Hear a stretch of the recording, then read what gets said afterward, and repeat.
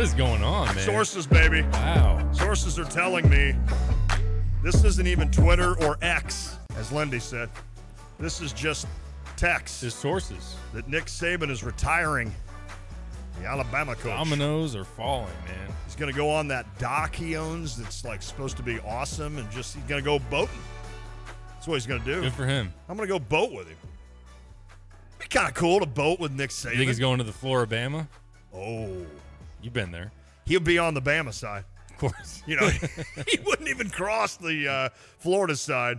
Wouldn't that be funny? You just roll up with this huge cooler full of beer. You're like, Nick, Lante, ready to get on the boat, man.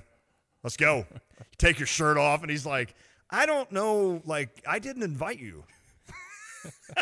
But let's don't let the beer go to waste. Get on the boat. There you go. There you go. We got to invite our guy, Aaron Leming, to that event. I've got an imagination. Aaron Bear will show Report, up. Tapman's Towing phone line. Aaron, what's up? I know you've been listening to an hour strong of Bears talk, Eberflus, polls, Kevin Warren. You still surviving that? Ooh. Yeah, well, I mean, when you guys called, Kevin Warren was still going on, and then I thought you guys were joking about the Nick Saban thing, and then I looked at my phone, and I was like, oh, you guys are not joking. He retired. That's crazy. That is crazy. That is. I mean, you're talking about. I mean, just the amount, and we still need to figure out what's going on with Bill Belichick. I mean, right. Just the news over the last few days alone. I mean, Pete Carroll very clearly didn't want to quit coaching Seattle, but here he is. Yeah, that's crazy. That is. I had mentioned. I'll get to you about Kevin Warren. I mentioned that maybe Carroll. Maybe that was mutual, that he'd want to get off the sideline. But are you hearing that he would actually rather still be coaching? Well, at least I haven't heard anything, but at least listening to him talk at his press conference today, he did not sound like a guy that wanted to be retiring or moving into the booth. I mean, who knows? But it definitely didn't seem like it seemed like the mutual decision was not really his decision to make. Yeah, it's funny. I was going to announce my retirement today from radio, but I don't want to, now that like Nick Saban's retired, I'm not going to try to match that. So I'm going to wait another day. So I'm going to work probably through the end of the week. There you Aaron, go. yeah. No, I'm kidding. I'm not going anywhere. Better. So let's talk about Kevin Warren and this Bears presser that is having today. A lot of news. I know Pipes is chomping at the bit to get questions out to you, Aaron. But what did you hear from Kevin Warren that would be worth regurgitating? Not really a whole lot. It sounds like, I mean, obviously one of the big things that he was brought in to do was get the stadium under control, and it sounds like that is not something that he's willing to talk on too much yet. I would guess that we'll probably have some sort of update over the next few months, but really, I mean, he basically just talked about once a shovel goes into the ground, 36 months later is when they're going to be playing there, and that they're still having conversations with blah, blah, blah, blah. And then, just kind of some of the thing is after you listen to Ryan Poles and Matt Eberflus talk for over an hour, and then, Kevin Warren just kind of up there talking about the same thing. Really, the only thing that stood out to me that he said that year 3, and he kept referring to the Rams about how they had 2 losing seasons, and then, the third season is when everything really kicked off with Dick Vermeil and whatever else. But he basically said that year 3 is going to be a critical year, which personally makes me a little bit nervous just because and I'm sure we'll get into all this, but if they're even talking about taking a quarterback at number 1 overall, having a win now mandate for a coach that you probably shouldn't have kept is a terrible idea, especially if you got yet another rookie quarterback. It's just, I don't know. There's a lot to digest, but it just seems like we're going down the same path we've seen the Bears go down the last 10 or 15 years.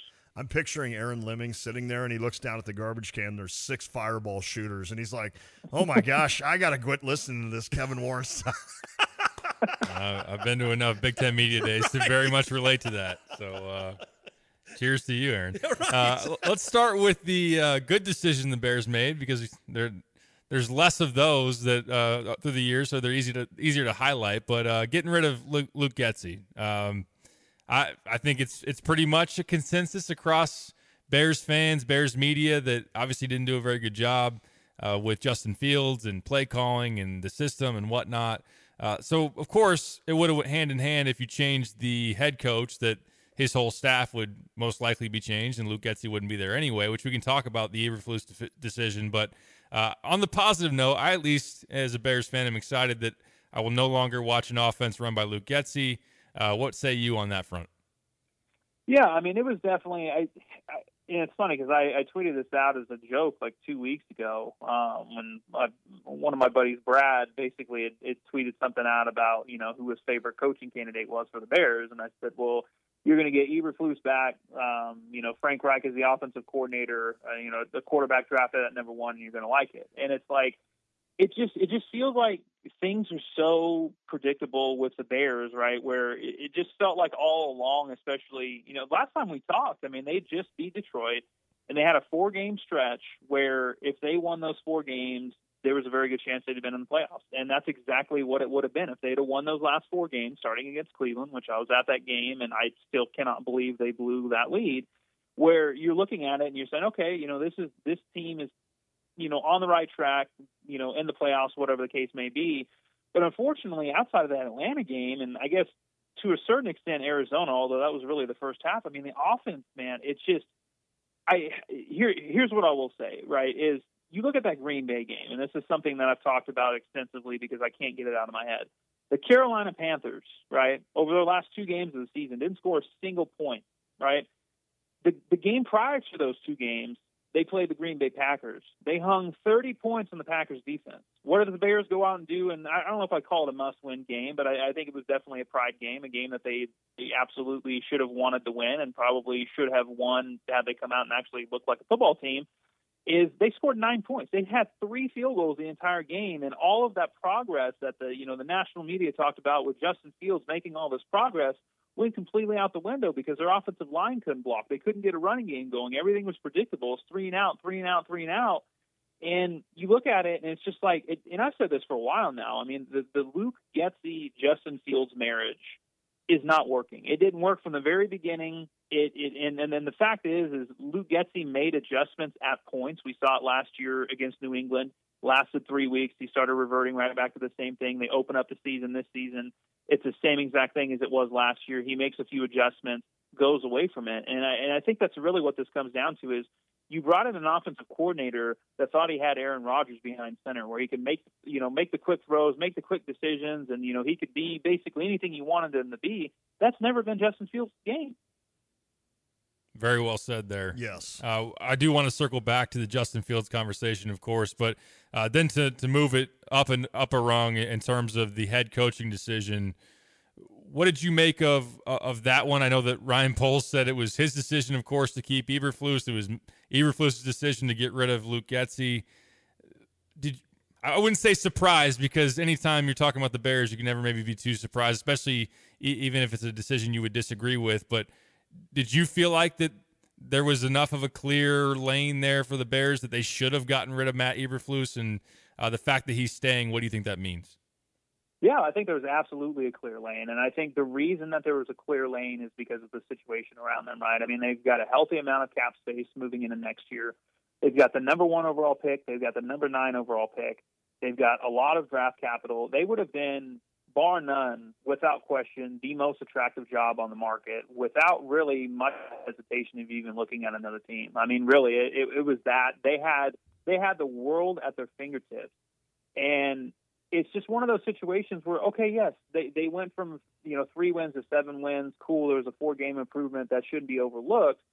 But when you look at the quality of the wins that they had, they weren't great. They were 2-12 against playoff teams over the last 2 years. They had at one point they had it was either a 13 or 14 game losing streak. I'd have to go back and look combined between last year and this year.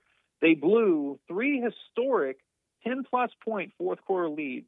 They tied an NFL record for the amount of leads that they blew in the fourth quarter. They didn't beat Green Bay one time this year. Not only did they not beat Green Bay, I mean, keep in mind it was an 8-point game on Sunday, but let's be real. I mean, that felt more like a 3-score game than an 8-point game.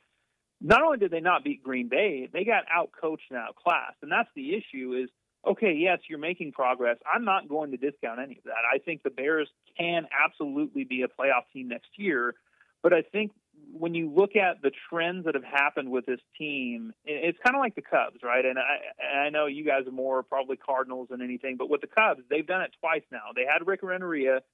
They went to Joe Madden. Yep. They had David Ross.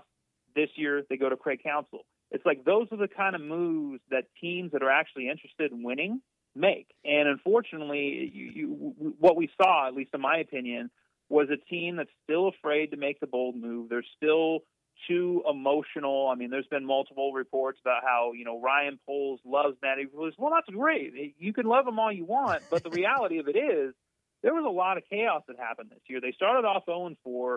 Regardless of what the situations were or were not, they dismissed 2 assistant coaches during the middle of the season. One of those supposedly resigned. The other one was dismissed for conduct. But, I mean, it's been reported that both were dismissed for conduct. So it's a situation where when you really add everything up, yes, there was progress. Yes, he kept the locker room together. But what about what happens on Sundays against good teams? Because how are you going to win a championship if you're 2-12 against teams that were in the playoffs? They were 1-7 this year against teams with winning records. I mean, that kind of says it all right there, doesn't it? Wow. We beat Lon's Cardinals. Thank you, by the way. Thank you for that. You're welcome. Hey, Arizona finished strong. They did. I was impressed. They finished strong. I think they're on the right track. It's funny how I feel like both of our, well, I'm not going to put Aaron in the hour. I'm talking Piper and I. Both of our organizations want Marvin Harrison Jr., and it's like right now the Bears can control that. I do want Marvin Harrison Jr. I don't know where our organization stands. Right, exactly. Yeah.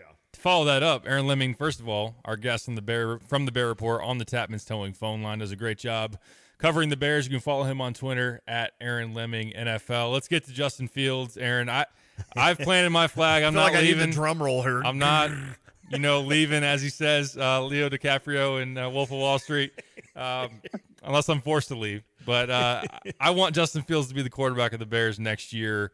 I know people have hypothesized and tried to speculate it. Okay, if they make this move, that means Fields is either staying or going. If they do this, so that means that. We don't really know, I think. How have you evaluated the end of the season for Justin Fields and what I know you spoke to it earlier in your answer about it might seem dumb and backwards to put a win now season with Matt Eberflus and then a rookie quarterback. Should we read anything into that, do you think? Or is it the Bears and we kind of got to say this is probably what they should do, but anything could happen? It's the Bears. There's not any logic goes out the window with this team. Really, all it is like we have a baseline for what should be done and what actually is done. So it's kind of one of those expect the expected is what I said earlier. Right. Like if you feel that the worst case scenario is probably going to be exactly what's going to happen, right? So, here's the thing. Anybody hypothesizing, whatever, that's fine. Anybody speaking in absolutes right now about the quarterback situation, it's nonsense. The Bears don't know what they're going to do. Right. And it's like, yes, you can't take Ryan Poles at his word for everything, but this is a situation, and I think some of what Ryan Poles said today kind of backs it up where, he was asked, like, do you want to have a similar timeline to what you did last year in terms of do you want to be able to either, decide that quarterback and or trade the pick by the time free agency starts, coming right out of the combine. He said, as far as I'm concerned right now, I'm taking this thing all the way into April. That tells me right there that they're going to be as calculated as possible with the decision that they're going to make. Because, and I'm a big Caleb Williams fan. I'm an Oklahoma fan. So I'm a big Caleb Williams time that he was at Oklahoma. Broke my heart when he left and followed Lincoln Riley. That's a whole another thing that I will not get into on this. It would be good. But either way, I like Justin Fields. I think that Justin Fields can be successful. My biggest hang up right now, Justin Fields moving forward, is this is going to be his third offense in 4 years. And obviously you can make the same exact argument if he gets traded elsewhere. Sure. But I think what makes this situation so unique compared to anything else, if the Bears ended up with the fourth or fifth pick in the draft, this isn't even a conversation. The thing is, they hold the top pick in the draft again, which means they hold all the cards of what they want to do. And I think that for Ryan Poles to come out of this draft and go into the season and Justin Fields fail this next year in 2024, I don't think you can come back from that. Having the number one overall pick twice in a row and trading that out both times, it doesn't matter how much capital you build, because the reality of it is if you don't have the quarterback, none of it matters. So I think that's where the decision is going to come in, where it's going to be tough. I think with these draftable quarterbacks, Caleb Williams, Drake May, You could throw in Daniels in that conversation if you want as well. I think a lot of it's going to come down to who are these people. I know that there's been a lot of speculation on Caleb Williams in terms of him being, maybe not the greatest character. I personally, from what I've heard from people at Oklahoma that knew him, that talked to him, that talked to other people around him, that was not the case at Oklahoma. So obviously things can change. You go to LA, things change, whatever the case may be. But I think as far as Fields go, I think the inconsistency is the big thing, right? And it's going to be up to the Bears, within the front office and within the coaching staff to really dive in and look to see how much of that was Justin Fields and how much of that is Luke Getsy. Because it's absolutely insane that we're sitting here coming out of year 3 and we still do not have a complete picture or evaluation on Justin Fields as a quarterback in the NFL. Wow. That's well said. That's good radio right there. Well said. If Fields is back, how much money will the Bears have to spend free agency-wise, cap-wise? Well, so right now they're looking at, I think the last I checked, it was $62.5 million. Okay. And that was before, you probably want to take, I don't know, probably about $10 million out of that just to get their roster up to the 51 limit, with minimum contracts. But they also have, and that's the other thing, too, that Ryan Poles talked about today. He flat out said, Jalen Johnson's not going anywhere. So you can count on whether it's a tag at $19 million or a new contract right around $18 to $20 million a year, you can count on him being back. Cody Whitehair knows he's gone. I think everybody knows Cody Whitehair's gone. The big decision is going to be with Eddie Jackson. But, if you cut those two guys, that's almost $22 million right there. So they've got more than enough cap space. Ryan Poles also did not commit to a fifth-year option with Justin Fields today. Right. My gut says, and this is kind of why I'm leaning in the direction of them drafting a quarterback, my gut says that they are not going to pick up the fifth-year option, although that doesn't need to be picked up until May. And I think the least likely scenario here is him signing some sort of extension because it's not going to be a team-friendly extension with his agent. That's been talked about multiple times. His agent represents a lot of the big quarterbacks. He's not settling on a team-friendly deal at $25, $30 million a year. That's not going to happen. If you're going to extend him, you're paying him as a top-5 quarterback. And even for as big of a fan as you can be of Justin Fields, he's not even close to being a top-5 quarterback right now. So I think the financials I think are going to be a big hang-up in this too, because if you go with a rookie quarterback, you get that guy on a rookie deal for the next 4 years in the fifth-year option. So it's like you have a lot more cap flexibility versus. Let's just say you pick up his fifth-year option next year. That's I think it was like $24, $25 million, and then on top of that, you're going to be tacking on an extension of at least $40 to $45 million. You're talking about a very big difference in future cap flexibility. Well said. I've got a clearer picture now of what the Bears are doing. Now I got more to think about. I'm on the Caleb Williams side, by the way. Yeah. I'm on the reset the rookie. I just think by year 2, Williams will be as good as Fields is right now. I think there's the possibility you give Justin Fields, Marvin Harrison Jr., and DJ Moore. Yeah. He'll be one of the breakout quarterbacks in the league. As long as they get an offensive coordinator that knows how to scheme more than 2 targets open. That's important. You want to go back to Luke Getsy. That's been another issue right there. The target share of DJ Moore and Cole Kmet versus the third option, it's almost comical. It's like you might as well just had those 2 guys out there, and not even talking about the route concepts and the fact that there was 3 guys running within a yard of each other 10 yards down the field as they break off on routes on a pretty key third down situation. It's just there's a lot there. But and that's the thing is I think moving towards the off season, receiver is going to be big because obviously they have DJ Moore, but I would be shocked if Darnell Mooney's back. I think that he's going to look at this as a situation of I'm going to go get $6, $7, $8 million on a 1-year deal elsewhere like Kansas City, rebuild my value. I think receiver is going to be big, but again, with having 1 and 9, you could easily go Caleb Williams or Drake May at 1 and turn around and go. Whether it's Malik Neighbors or Roma Dunze at 9, you could go either one. But I will say this, and I'm probably talking way too much, but I will say this: I think with Matt Eberflus back, I would be shocked if the Bears went. If they go quarterback, I think the next one's going to be a 3 technique or a defensive end, which is kind of a bummer because frankly, if you look at the amount of resources they've spent in the last 2 off seasons, a lot of that's gone towards the defense already.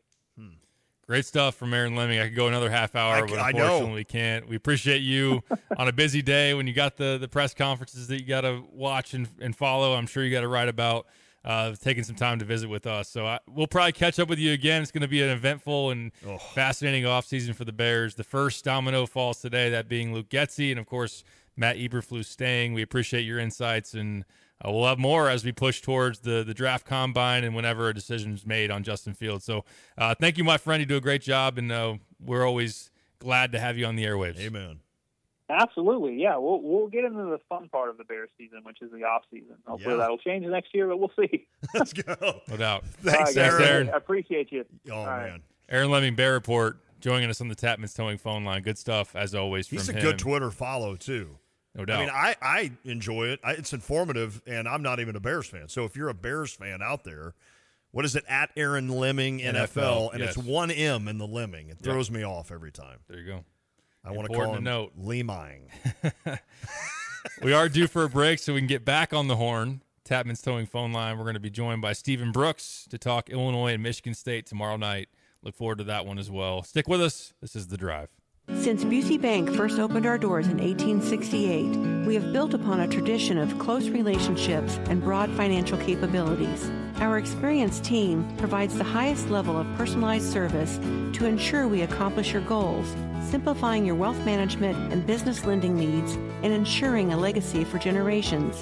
Building business, growing wealth since 1868. Proud to be the official bank of the Fighting Illini. Member FDIC.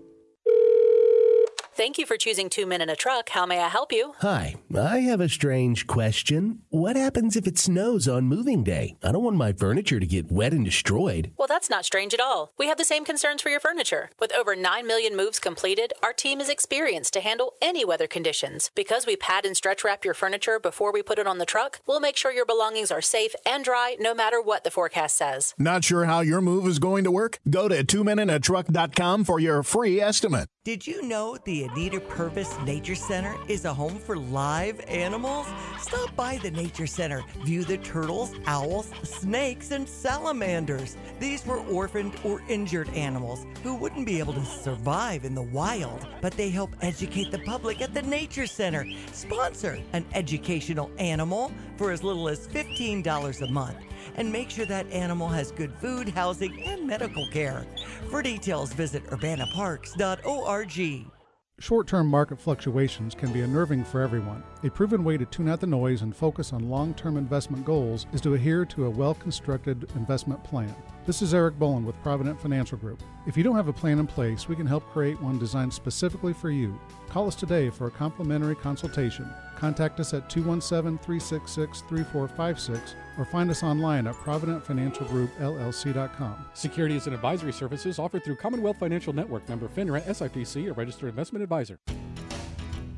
So when was the last time you saw a best deal guarantee? You mean a promise that actually held up? Right. That some unknown online entity didn't want you to log in and download a code and then re-verify as you join some club. Drives you nuts, I know. And then once you purchase that set of steak knives... Well, Dick Van Dyke Appliance World is a lot simpler.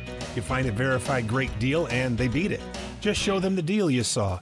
A newspaper clipping or the online cart price will do, and then you're good. At Dick Van Dyke Appliance World, it's one of those instances where you see a best deal guarantee and... you get the best deal. This is Dennis Reekin, chairman of Dick Van Dyke Appliance World.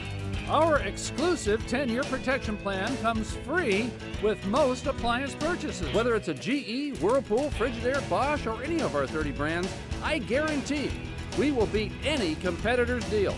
Wow! Dick Van Dyke Appliance World. When you buy from us, you get the whole store.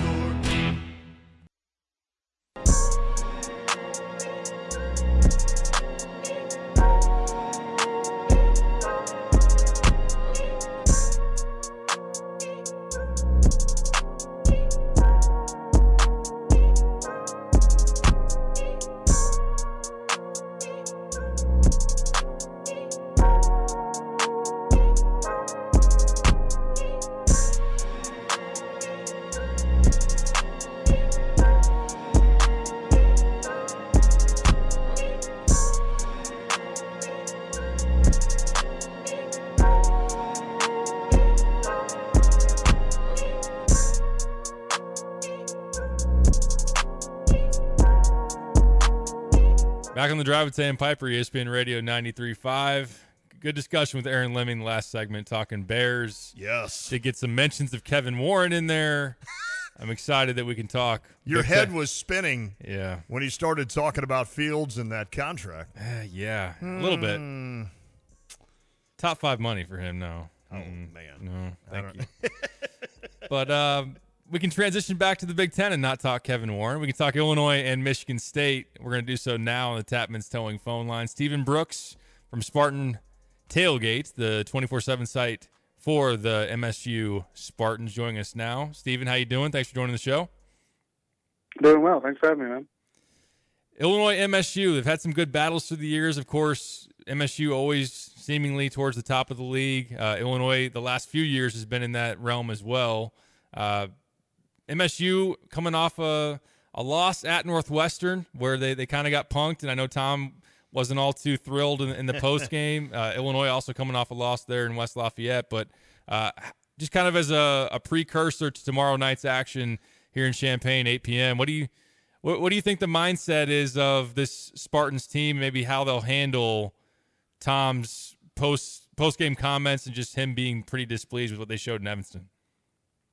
Yeah, they do typically respond pretty well to those challenges. But I mean, my gosh, going to Illinois at a late game like that, with Illinois coming off a loss, I mean, that's not a recipe for a get right situation either by any means. So it's going to be interesting. I mean, they've been way more inconsistent than I think a team with this collective experience should be. You know, I'd like to just be able to say like, oh yeah, they got enough veterans, they got enough seniors, they're going to go down there and, you know, they're going to respond to what Izzo said, and they'll figure it out. But I can't confidently say that by any stretch. They haven't won a Big Ten game on the road yet. So, and obviously Illinois is one of the best road environment, home environments, I should say, in the conference. So that's it's a hard team to really pin down right now, just given they were playing some of their best basketball, won 5 in a row, but come right back into Big Ten play and split these first 2 with Penn State and Northwestern. It's like, it's a weird team so far to gauge. And like I said, I think, as old as they are, it's perplexing. Stephen, on that note, as a follow-up, kind of to zoom out here, as a team that was projected and ranked in the preseason AP poll in the top 5, I know some around the league maybe thought, okay, maybe a tad high just based on kind of where they finished regular season-wise last year, but they did go on a nice run to Sweet 16, very well could have beaten Kansas State and advanced to the Elite 8, but is there something other than Joey Hauser? I think that's maybe one thing that he was huge last year that people have become to appreciate even more is that piece. Is it bigger than just Joey Hauser is gone? If so, how so? And then also, like, how much is this showing what Joey Hauser meant last year?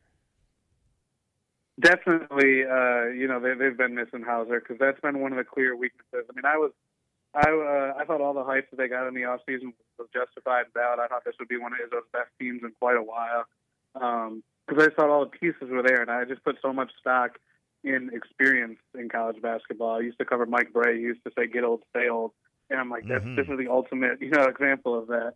And guys that have done stuff. But anyway, I'm getting off course. So they definitely missed the spacing that Joey Hauser provided. I mean, a high 40s 3-point shooter himself. Making 2 or 3 a game like this over the course of a season, that really matters. And they don't. That's one of the weaknesses that we've seen play out this year. I think they're about a shooter short. They have some good ones, and guys that haven't shot their best yet. Like Jaden Akins is a really good shooter who hasn't really played up to his potential yet this season. That's been another thing that's been a bit of a hiccup. Tyson Walker's been very, very steady for him. Malik Hall, their 5th-year senior power forward, he's been very up and down.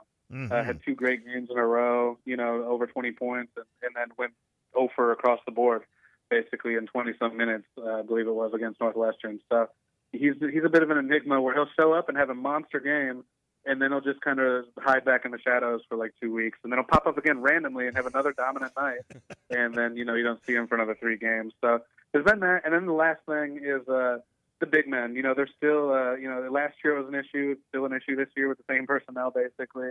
They're not getting much out of their bigs, at least not with any consistency. I mean, there'll be a flash here or there, but they haven't been a great rebounding team at that position. They're getting basically no, real offensive production from those guys. And they just brought, I should note to your listeners, they just brought Jackson Kohler back, who's a sophomore, just played his first game of the season at Northwestern, just one little 3-minute shift.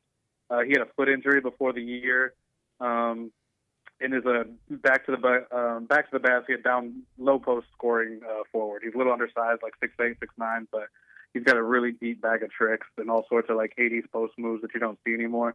So he'll probably play a little more. Just to note that he'll be back out there. I don't think he's going to be a guy that changes the course of the season, but he is going to change the way they look for a little bit here in the short term, I think. So I just want to point that out. So you're telling me tomorrow at one point I'm going to be like, man, that was Kevin McHale right there. Exactly. You do hear that a lot, yeah. No, it's really fun to watch. That's pretty neat, bringing the old school game back. Stephen Brooks covers Michigan State for Spartan Tailgate. I want to wheel back around to Malik Hall. And I'm with you, like, in terms of, like, the up and down. I know last year he battled some injuries, and that's how much has that affected Michigan State's success because he maybe hasn't turned out as good as maybe a lot of people thought when he got to Michigan State? Am I on the right path there, or has he reached potential? I think he's probably reached his potential, but it's the consistency aspect. Right, so, I mean, right. Those things play off each other, of course. But, like, at his best, he is a really good player, but it's never been consistent.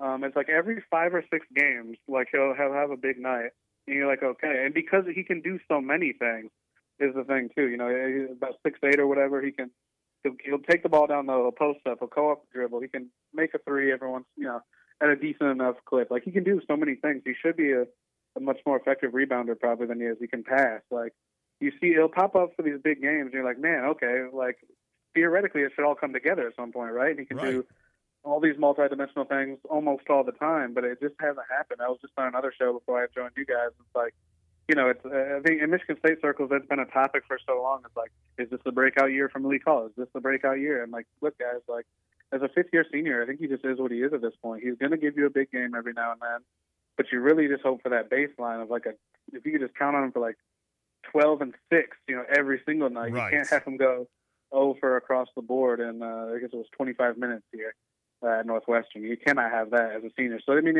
that's part of it, because like he could have, if he had that Joey Hauser final season, they'd be in a different spot. You know, he's a better defender. If he could be a little bit of what Joey Hauser gave him as a 3-point shooter with the spacing and all that would provide, that would be a big thing. Because there was room for him to expand his game coming into this year and to take on a little bit of what Joey did, and they'd be in a different spot if he was giving him more of that shooting from that position. And I don't want to paint it all on him like he's sure had this year, but yeah, he could have. You know, if he would have had the Hauser type of final season, I think we'd be talking way different. Steven, Xavier Booker came in as a top-notch, top 10, 5-star caliber guy. Now, I know anybody that's familiar with the Big Ten knows that, especially on veteran teams, it can be hard for a freshman to crack a rotation, establish a consistent role. But especially with the front court issues or just lack of depth maybe there for Michigan State, I think some probably forecasted him being able to break into this thing easier than he had. What have you seen as far as his lack of overall impact so far? Do you think that will change down the stretch of this season, or is this going to be one where it's kind of going to be spot minutes and try to figure it out? Maybe he'll expand a lot more as a sophomore. Yeah, I think it even goes back to, I just think the recruiting service industry, I think we're all a little bit to blame. I just don't think Xavier was as polished coming out of high school as the rankings indicated. I think I don't think that did him any favors, to be honest. Because when you see top 10, 5-star, McDonald's All-American, like, you think like, oh man, we're getting Anthony Davis. We're getting whoever. We're going to get an immediate impact at Jaren Jackson. If you're a Michigan State fan, like, oh, we're getting another Jaren Jackson. Awesome. Like, no. If you really like, it was never going to be like that. And people around here who do this stuff, we're like, no, like, slow your horses a little bit on that one. And it's really panned out that way. Not to pat myself on the back, but just Xavier, he's lacking some strength. You see some of the skill, absolutely. And the guy can run like a deer. He's very athletic. He can jump.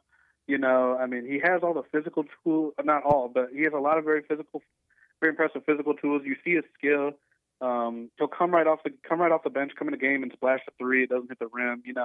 He has a lot to him, but he's lacking strength. He's so slight. I mean, I've seen guards in practice just throw him around, going after loose balls and stuff. And so that stuff isn't going to fly with Thomas. So defensively, he's not as fleet of foot. I think they've been playing him a lot at the 4 too, but it's a conundrum because I don't think he's quick enough to guard 4s, but he's not strong enough to guard 5s. And you got to guard something again if you're going to get minutes for Tom Izzo. So they're working through it. He's addressed it a lot. Everybody knows it's not an elephant in the room. Everybody sort of gets it's a weird deal with his hype and what he's making off the court, and everything. And for him to not really be a factor, I still think there's going to be a game this year. To your other point, I think he's going to come in and hit 3 threes, and everyone's going to love him, and I think he's going to be the next big thing again. But I don't know if we're talking about a consistent role player, rotation guy through the rest of the year, to be honest. I mean, he'd have to make quite a bit of distance up, I think. Or just become, like I said, become that reliable shooter, maybe. That would probably be his ticket if he could just come in and hit a couple threes for him a game, I guess. But I think at best you're looking at by the end of the year he's playing 2 shifts a game at 4 minutes a pop. Kind of that's how Xavier Tillman finished his freshman year after not really playing much. He was kind of in and out. You'd see him and you wouldn't see him. Completely different players, of course, but he finished that season right about there and parlayed it into a big second year. A few more minutes with Stephen Brooks on the Tapman's Towing phone line.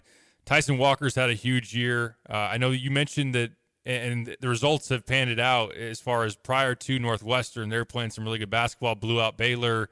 Of course, a less caliber team in Penn State, but still a Big Ten game that they were able to be in control of and win by maybe close to 30. But outside of Walker, had they recently been getting enough help from Hogard and Jaden Akins? Was that something that played into them playing a lot better, Baylor and on, or is that still something that they're kind of seeking more from that duo next to Tyson Walker?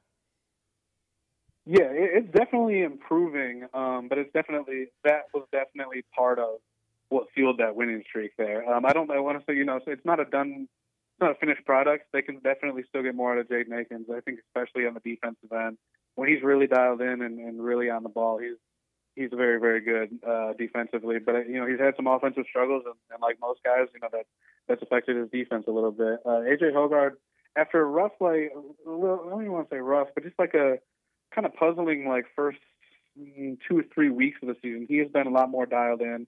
He did get benched at one point as a senior returning starter, which that sends a message. And so basically since early December, I think he's been on a much more consistent path, and that has absolutely made a difference. Tyson's pretty much scored 20 a game. He went for 35 and they lost to James Madison. I mean, he's given him everything that he basically needs to as a scorer. But those other guys, they filled in the gaps nicely. Still needs to be more consistent. Like I said, there's still more room for each of those guys to play better alongside him. But that's absolutely a major factor that helped them turn that corner in December there and pick up some of those wins. Steven, my last question relates to the big men like you talked about, and I'm sure you've heard a lot about it, not only from Michigan State fans, but people around the Big Ten kind of evaluating, and I'll say it with what Michigan State has in its guard play, with what appeal they have as a program, you'd think they'd be able to go out in the transfer portal and probably get a really quality, if not big-time center to go with those guys. And instead, Tom Izzo's ridden with Matty Sissoko and Cooper and Jackson Kohler, which to his credit, he took a team to the Sweet 16 last year and was on the doorstep of an Elite Eight. But I think on the whole over the last 3 seasons, in terms of the regular season success and being middle, close to 500 in the Big Ten, a little bit above, are the natives getting restless as far as that approach? And are they blaming Tom for some of the shortcomings as far as that go? How is that playing out right now? I know that there's still a lot of basketball to be figured out the last couple months of the season and where this team will ultimately end up. But internally or just close to home, how do you feel like that's being perceived? Yeah, definitely some restlessness, and there has been for a while.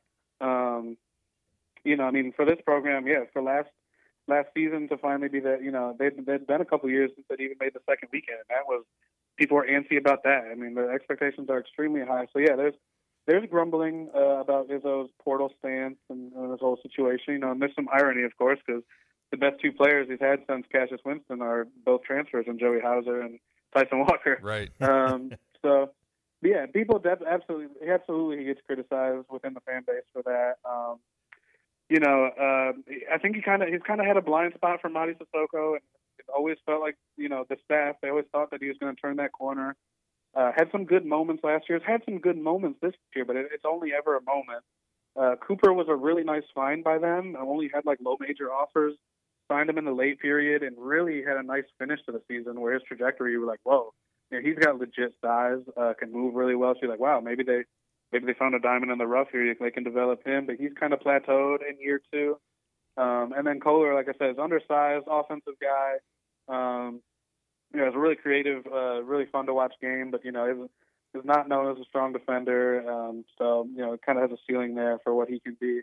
And so yeah, people have not been happy that he stood pat. He has his reasons.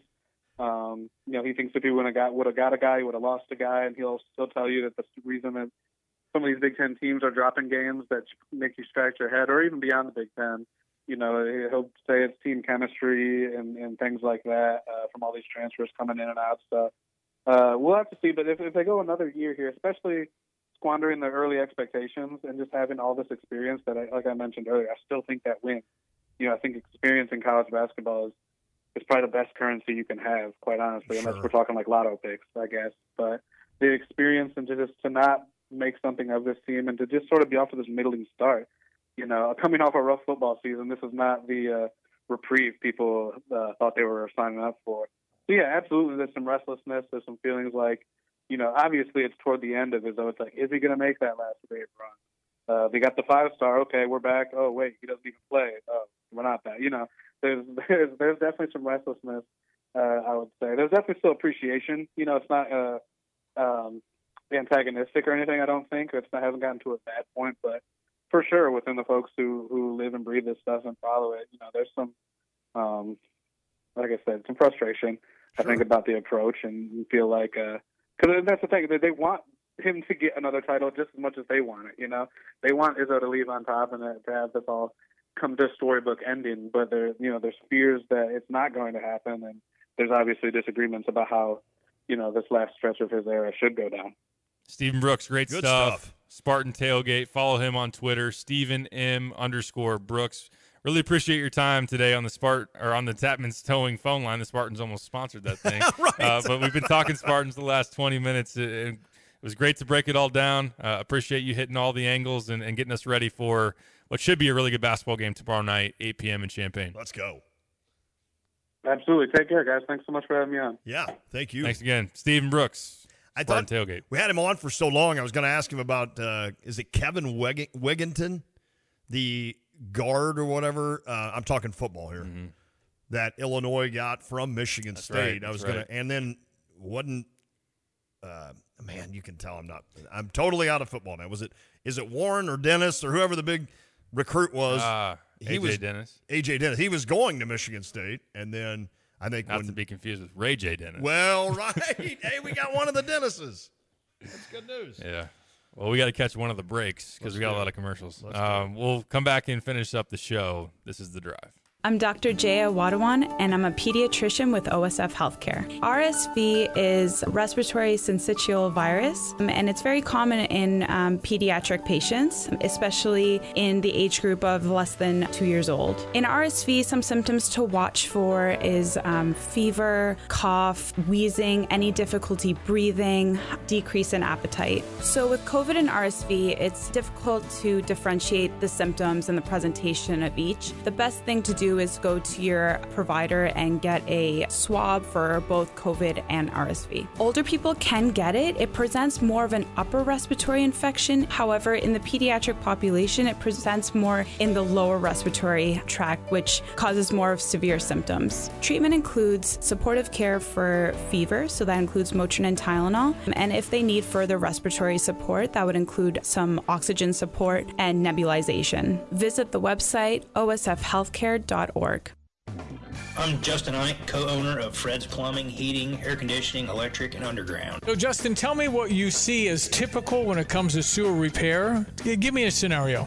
Your sewer's backed up and somebody comes along and says, you need this repair for X amount of dollars. Here's my price. And you don't think to go looking for another company or a second opinion because you don't feel like you have time. So is it possible that you might get charged a little more because it's kind of a desperate moment? Do some companies do that? Oh, absolutely they will. They know you're in a pinch. Typically, if you call us, me or Will can be out there within an hour to look at that problem for you. Whether you call me first or you call me second, make sure you give me a call. Anything else, Justin? You can always trust Fred's. Great to know. Thank you.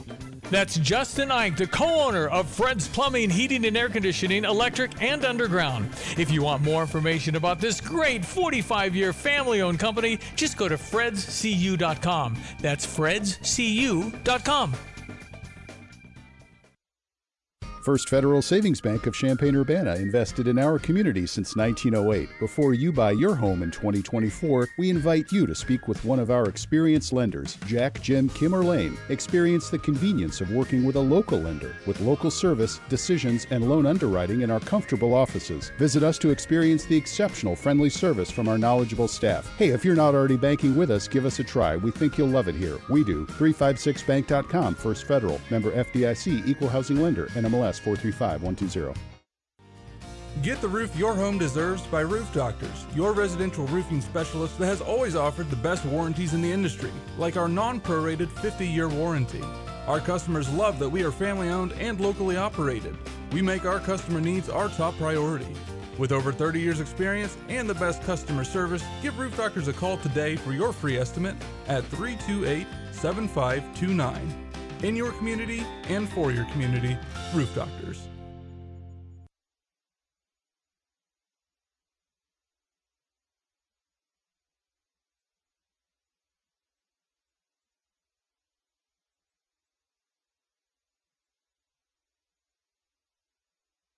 Hey, where are you headed? To Kelsey Furniture in Tuscola. What do they have there? What don't they have there?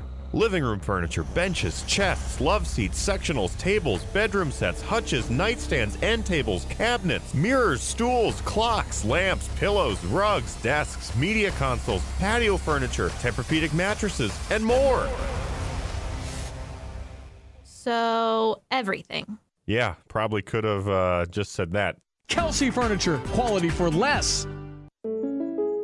You've changed thousands of diapers, played hours of peekaboo and duck, duck, goose because you do anything for your kids. That's why it's so important to protect them with life insurance from State Farm. State Farm agent Kurt Lenschow will help make it easy and affordable to help you protect your family no matter what the future holds. Because for the people you do anything for, life insurance could mean everything. Call State Farm agent Kurt Lenschow in Champaign-Urbana today. Like a good neighbor, State Farm is there. Welcome to Dick Van Dyke Appliance World. Hi, I'm looking for a refrigerator. When you buy from us, you get the whole store. Oh, yeah, well, I just need a refrigerator. Don't need the whole store. But you get it, the whole store. My kitchen is only about this big. You get me. Hello. All those delivery, installation, and service technicians in back. Wow, all those people? The Dick Van Dyke 5-10-year protection plan, which means in the unlikely event something goes wrong in the first 5 years, your repair cost is nothing. Nothing? 10 years parts coverage on the major components. Looks like I'm getting more than a refrigerator today. How much does this whole store cost me? Nothing. Come on. For real. We guarantee to beat any competitor's deal, all that other stuff we talked about, like our service tax. And your 5-10-year protection plan? All included. I'm Dennis Freak and chairman of Dick Van Dyke Appliance World. And when we say you get the whole store, we mean the whole store. Wow! Dick Van Dyke Appliance World. When you buy from us, you get the whole store. Hi, I'm Tyler Weaver, president of Carpet Weaver's Flooring and Furniture Gallery. Take a look around your home. Is it finally ready for some much-needed updates? If you don't know where to start, then just meet with one of our experts. We'll help you find the perfect waterproof plank floor for your kitchen or that stain-resistant, super soft carpet for your bedroom. Finish your room update with a custom sofa and chairs, or choose a trendy in-stock dining set that's priced right. Come home to Carpet Weavers, where floors, furniture, and family meet. Illini fans, this year we celebrate the 100th anniversary of Memorial Stadium for the 2024 Fighting Illini football season. Join us in Memorial Stadium as we honor 100 years of tradition and continue to create memories for the future. Season tickets for the 2024 football season are on sale now. Secure your season tickets for homecoming, Dad's Day, and a special rededication of Memorial Stadium on October 19th. Experience more cherished moments in Memorial Stadium this season and lock in your tickets today at fightingillini.com.